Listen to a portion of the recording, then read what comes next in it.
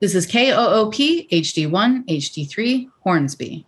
The following was home crafted and recorded on September 28th and 29th.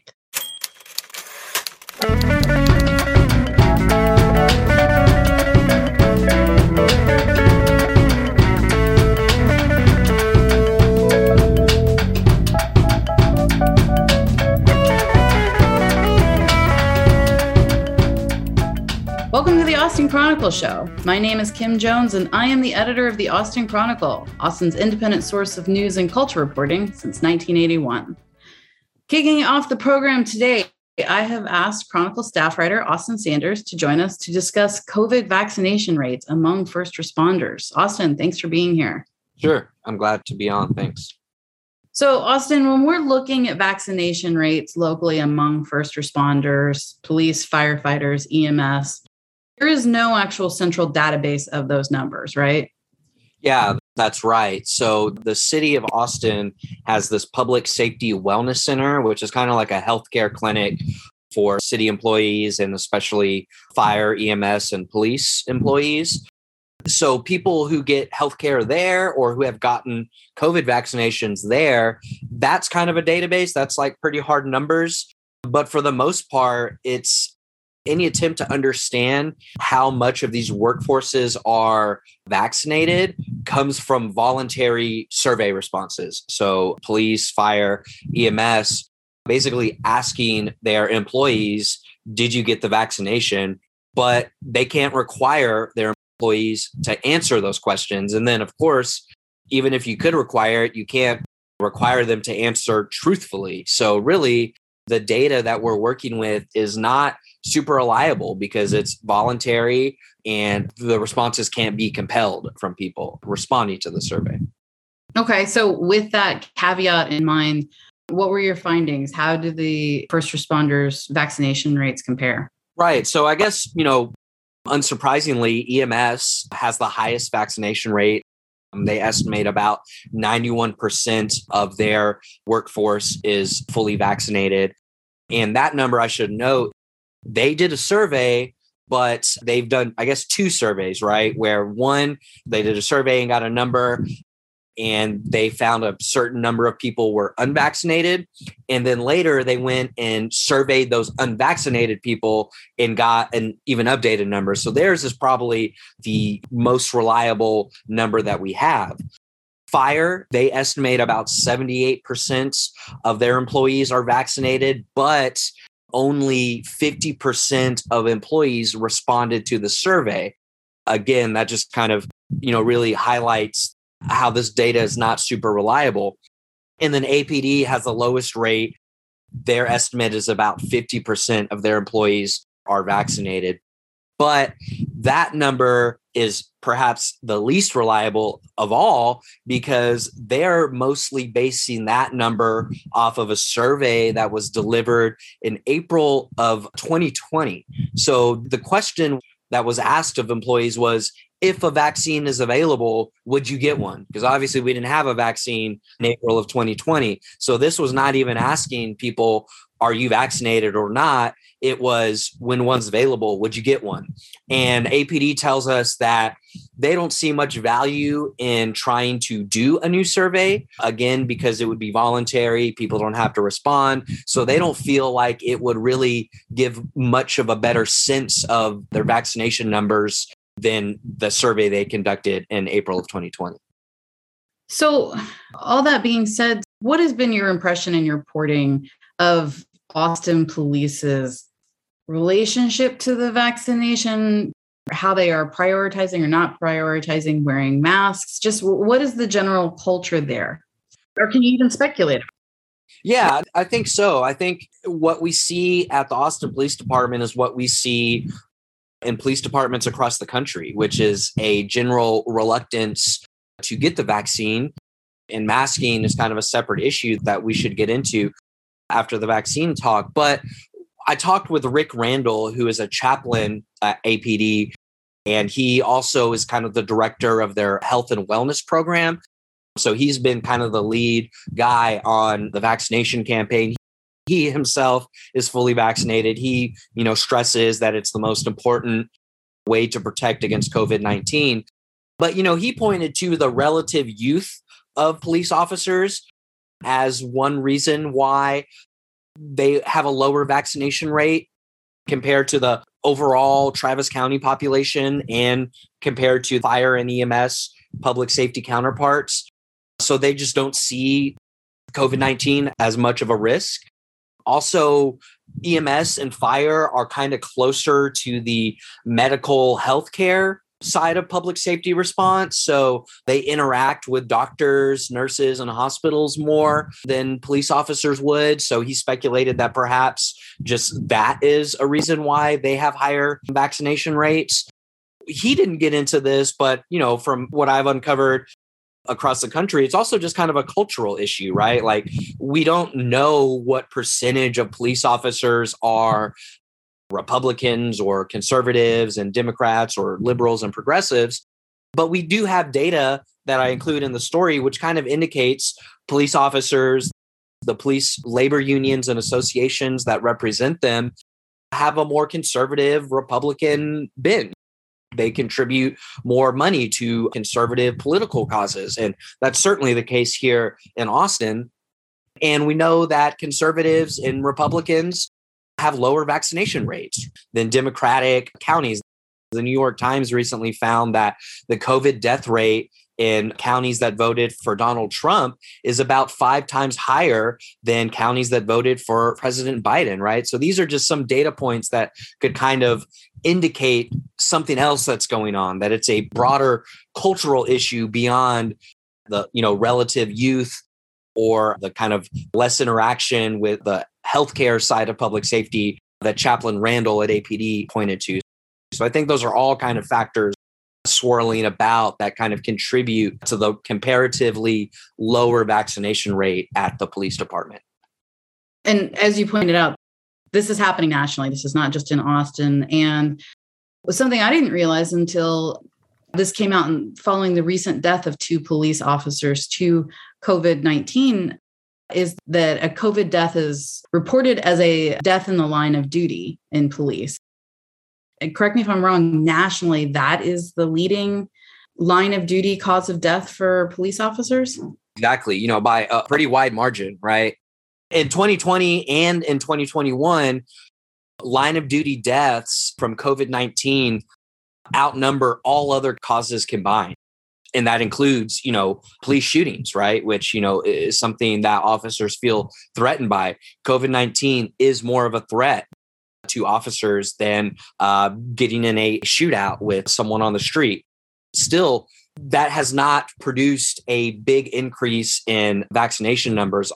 Although Chaplain Randall says there have been 2 officers in Austin who have died from COVID-19. He says following those deaths, he did get a kind of surge in requests for the vaccine. So it does seem to be a kind of motivating factor for some law enforcement personnel, but still doesn't seem to be as big of a motivation as you might suspect, given that, yes, this is now the leading cause of on-duty deaths for police officers across the country. So what has Austin Police Association, the labor union, what's the messaging coming from them on this? Well, I should say that Ken Cassidy, the president of the union, he is fully vaccinated. He's gotten his booster shot. He posted a picture on social media of him doing it. He's stressed to members that it's important. He's held town halls to kind of encourage members to do it. So I think, he is trying. I think you could always say, could more be done to encourage members to get the vaccine? But at least he is publicly showing that he has done it and encouraging skeptical members to get it. What could the department be doing? There's still a question about this order from President Biden that will require employers with more than 100 employees to require vaccinations. There's still a question of whether that applies to local and state governments. I've asked the city's law department and they say they're looking into it. So we don't really know for sure. But I think if we look at the masking policy at APD, police officers are not required to wear masks when interacting with the public. If a member of the public asks that an officer wear a mask, then they're required to put one on, but they're not required to do it by default. Whereas EMS employees, they have to wear a mask anytime they're interacting with a patient. I think that kind of reflects a cultural response, right? If the police department was telling employees, you have to wear a mask anytime you're interacting with someone, that would reflect an attitude toward COVID-19 that this is a serious virus and we need to protect the public and we need to protect ourselves. The way that EMS doing it communicates that message. And I think there's something to be said about what kind of effect that would have on vaccination numbers, right? If the message from the department was, you need to wear a mask to protect yourself and to protect the public, how that would impact vaccination numbers, which is really just the more effective way of protecting yourself and protecting others from COVID-19. So I think it's worth noting that and kind of asking how that would impact the vaccination numbers.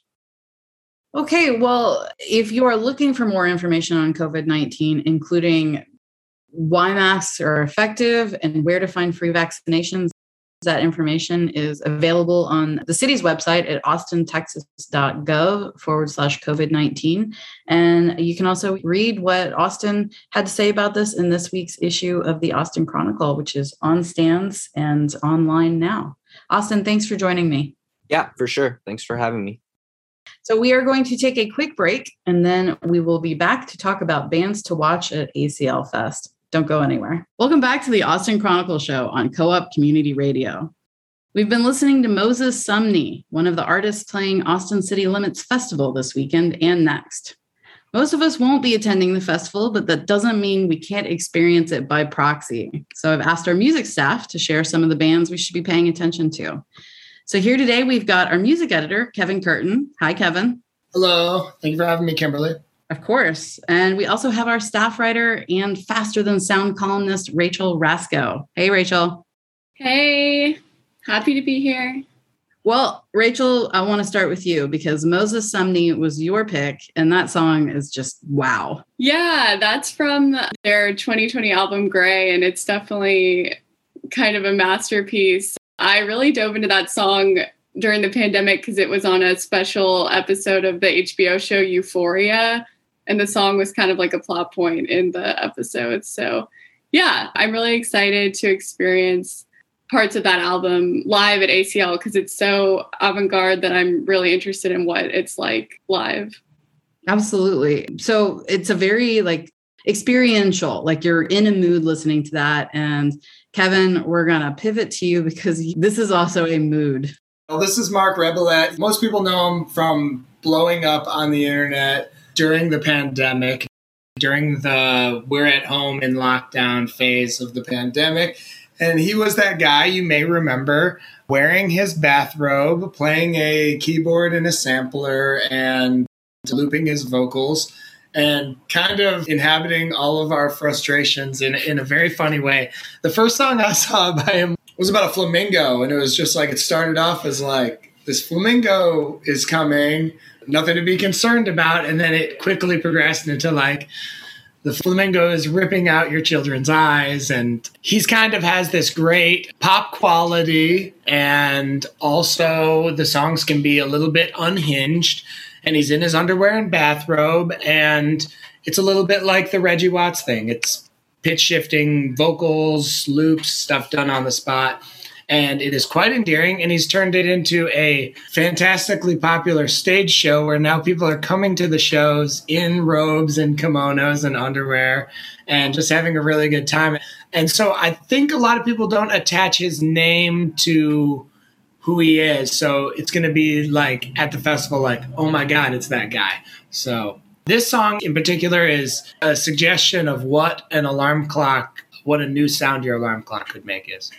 Well, we've carved out a clip that removes, I think, most of the expletives. So this is just a tiny taste. Here we go. I have to say the visuals, this is clearly somebody that you want to see in performance. And the guy can thrust to the beat in a way that is really, it's an aerobic performance.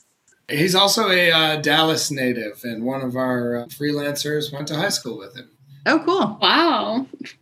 Okay, well, Rachel, we're going to come back to you now. I believe, how about Remi Wolf was one of your picks, who I had never heard before, and I fell down a rabbit hole with this, and it was a happy rabbit hole for sure. Yay! Yeah, I think I felt the same way about Remi Wolf.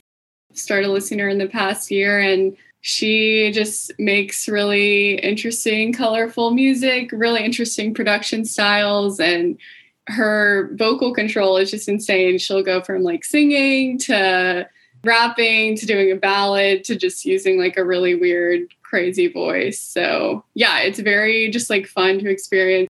And she has amazing style and wears weird hats and rainbow colors. So yeah, this song selection is more of a soulful ballad because I was trying to find one that did not have a lot of expletives in it, which a lot of her songs do. So yeah.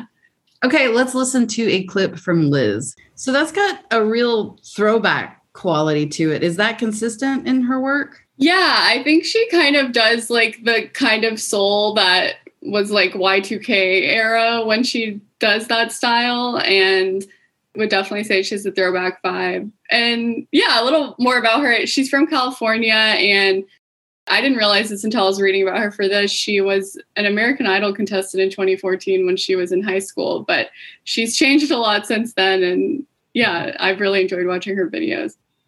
All right, Kevin, we're coming back to you now with the name I don't know how to pronounce. So I guess you can guess which artist I'm talking about. Yeah, it's Tkay Maidza. This is an artist who I found out about through her performance on KEXP's like quarantine edition. It was like a shot in Australia where she's from, and she gave this performance that was so high energy and involved hip hop and singing and a live band and a great artistic style. And I was excited to see her pop up on the ACL Fest lineup. She's Zimbabwe born, Australia raised, breaking out in recent years with a trilogy of EPs that is so very appropriately titled Last Year Was Weird Volumes 1 through 3, which may be the best album title or EP title of the pandemic era. She sings, she raps, she's a really entertaining performer, so I'm excited to see her in front of a large crowd on stage. She's actually on the kind of classic record label 4AD, which is an interesting fit, and I think will probably kind of raise eyebrows or maybe bring attention to her from people who otherwise wouldn't listen to this kind of music. But she's pretty experimental, and the song I want to play is one of my favorite singles by her. It's got a great video too, and it's called Cashmere. So this is Tkay Maidza. Okay, that was Cashmere by Tkay Maidza. All right, we're down to the last round of picks. I asked everybody to submit 3. So, Rachel, you're up.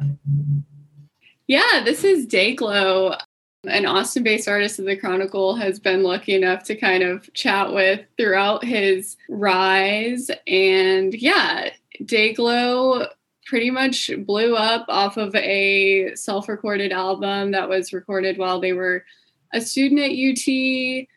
And it just did super well on Spotify. I would say that they are certifiably one of the biggest breakout artists from Austin of the past few years, and not always recognized at being linked to our city. But yeah, I got to see Dayglow perform at ACL 2019 on a pretty small stage, but he pretty much packed it out and everyone was singing along. So it'll be exciting to see him kind of move to this later time slot on both weekends.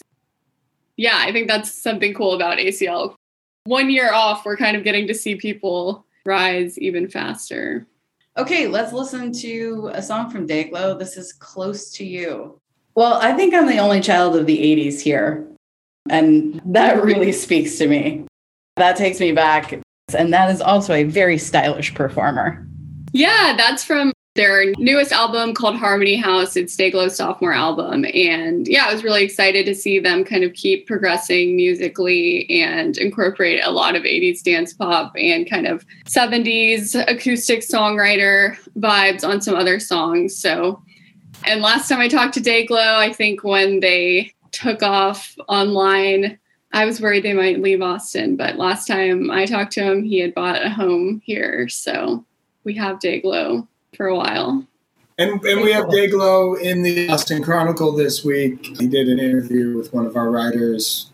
It's real interesting, so I'd recommend checking that out. Kevin, we're at the last one, the last pick. Take us out. I wanted to play some Charley Crockett. I think Charley Crockett, who is based in Austin and has been based here for a great many years, is one of the rising artists of our town and our scene right now. He has had this prolific discography where he typically puts out more than one album a year, and that's been going on for probably most of a decade. So I don't want to call it a fast rise, but right now we're starting to see him get booked at really big festivals and all over, not just in Texas. He's a honky-tonk musician whose material includes country, it includes soul, it includes Gulf Coast and Cajun influences, and he's got a very, very interesting singing voice that's distinct, and it's kind of imperfect and wonderful, and he certainly has a timeless style and in a lot of ways a throwback style, but he's throwing back to a lot of different kind of numbers on the old jukebox. So I think he's really on one with his latest one, Music City, USA. He also recently taped an Austin City Limits episode, which is very cool. And this might be the biggest stage that Austinites have seen him on yet. So I'm excited for the moment. Like I said, it's a long commencing moment, but I really do think this is Charley Crockett's breakout time. So the most recent album is Music City, USA, and the song that I want to play is I Need Your Love, and this is kind of a soul song, and it's very slow for how high energy he can be on stage. But to me, I find it very, very moving, and I hope you like it too. Kevin, what a great note to take us out on. Unfortunately, we've run out of time, but Kevin and Rachel and the whole music staff put together a really terrific preview of the Austin City Limits Festival. And it's going to be a great guide for people who are going, and people who aren't going just might hear about some new bands to pay attention to. Yeah, it's really an excuse for us to dive into popular music in a really deep way. Absolutely. Well, y'all, thank you so much for joining me today. Thank you for having us. Appreciate it, Kimberly. Love the show. Thanks, Kevin. Well, thank you to all of my guests, both Kevin and Rachel, and also to Austin Sanders. Thanks also go to co-op engineers Bob Daly and Andrew Solon. And thanks as ever to Kevin Curtin and to Jonas Wilson for writing our theme music. We'll see you next week.